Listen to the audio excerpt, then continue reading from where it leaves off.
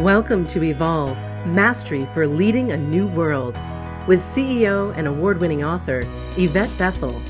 This podcast is dedicated to supporting leaders with a variety of solutions to build trust, inspire authentic change, and improve morale within your organization.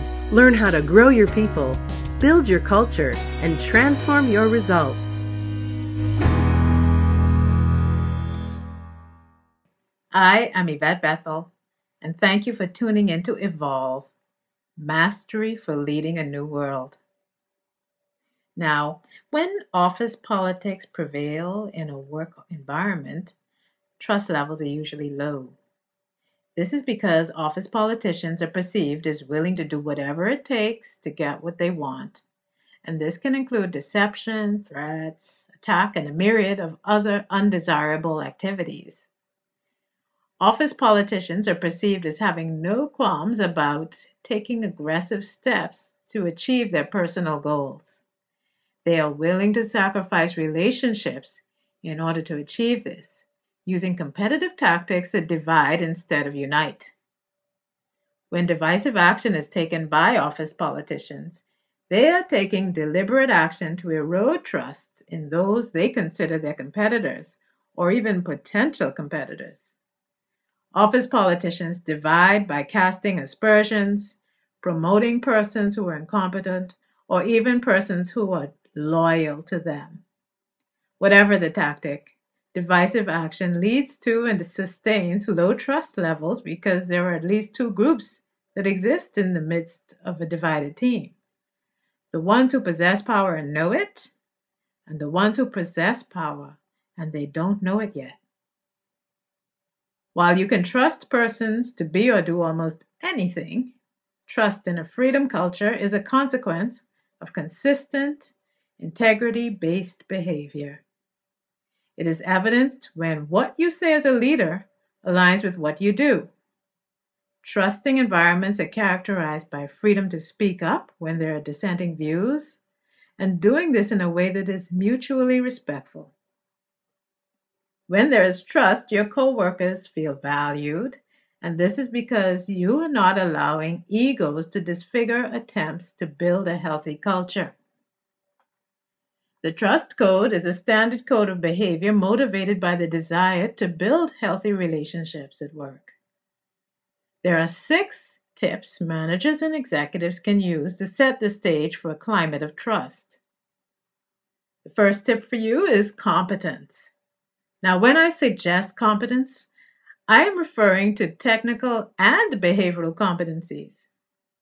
From a technical standpoint, when a leader is not familiar with the technical aspects of her role, it is really clear to her coworkers that this is the case. How can employees trust someone who does not even understand her own job description? In many organizations, it is not expected the leader should be intimately aware of all the duties of each role within the department, but the leaders should be competent enough to know the inner workings of their department and how different roles are interdependent upon each other, both within and outside the department. When leaders are emotionally incompetent, they tend to expose workers to outbursts. They may make substandard decisions that are influenced by this emotion, and they can blame. Some of them even accept credit for work done by others. The lack of emotional self-awareness leads to fear and even disgust within their teams. And fear and disgust are directly linked to the disintegration of trust. My second tip for you is consistency. Consistency lends itself to predictability, and predictability can be a trust-building tool or one that demolishes trust. On one hand, when persons are predictably moody or unwilling or unable to discern their own inappropriate behaviors, trust is weakened. When predictability is associated with providing fair recognition and appreciation, offering equitable treatment, and making decisions that carefully weigh alternatives, this form of consistency is more likely to build trust. Next is integrity. Integrity can have different meanings. It can refer to walking your talk. It can refer to honesty and credibility. Integrity can also be associated with your capacity to operate in a way that is perceived by others as confidential. No one can trust their delicate personal information with someone they perceive to be indiscreet. This is because reckless transmission of private personal information can make persons vulnerable to attack or other workplace atrocities. Empathy is my next suggestion for you, and empathy refers to your ability to connect with others. When trust building is your goal, your ability to connect is heart-centered and non-judgmental. It refers to your ability to experience what others experience. It helps persons who use it to aim for the good of the team and to build valuable communication skills that cause coworkers to feel listened to and cared about. Empathy can be merciful or it can be tough. It has nothing to do with being a pushover, because being a pushover is a suboptimal behavior driven by fear.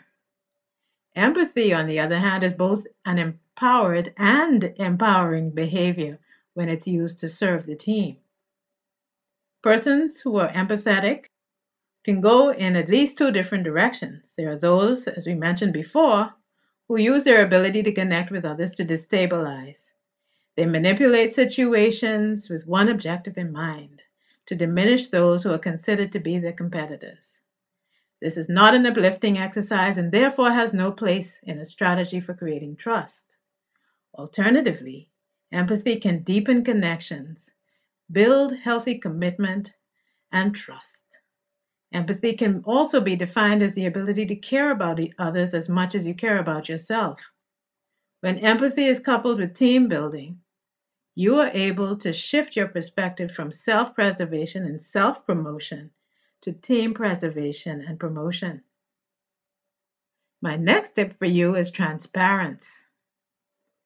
This refers to your ability to share the right information at the right time. As a leader, you know that sharing confidential information can do more damage than good, so you understand what you can say without hurting or defaming others.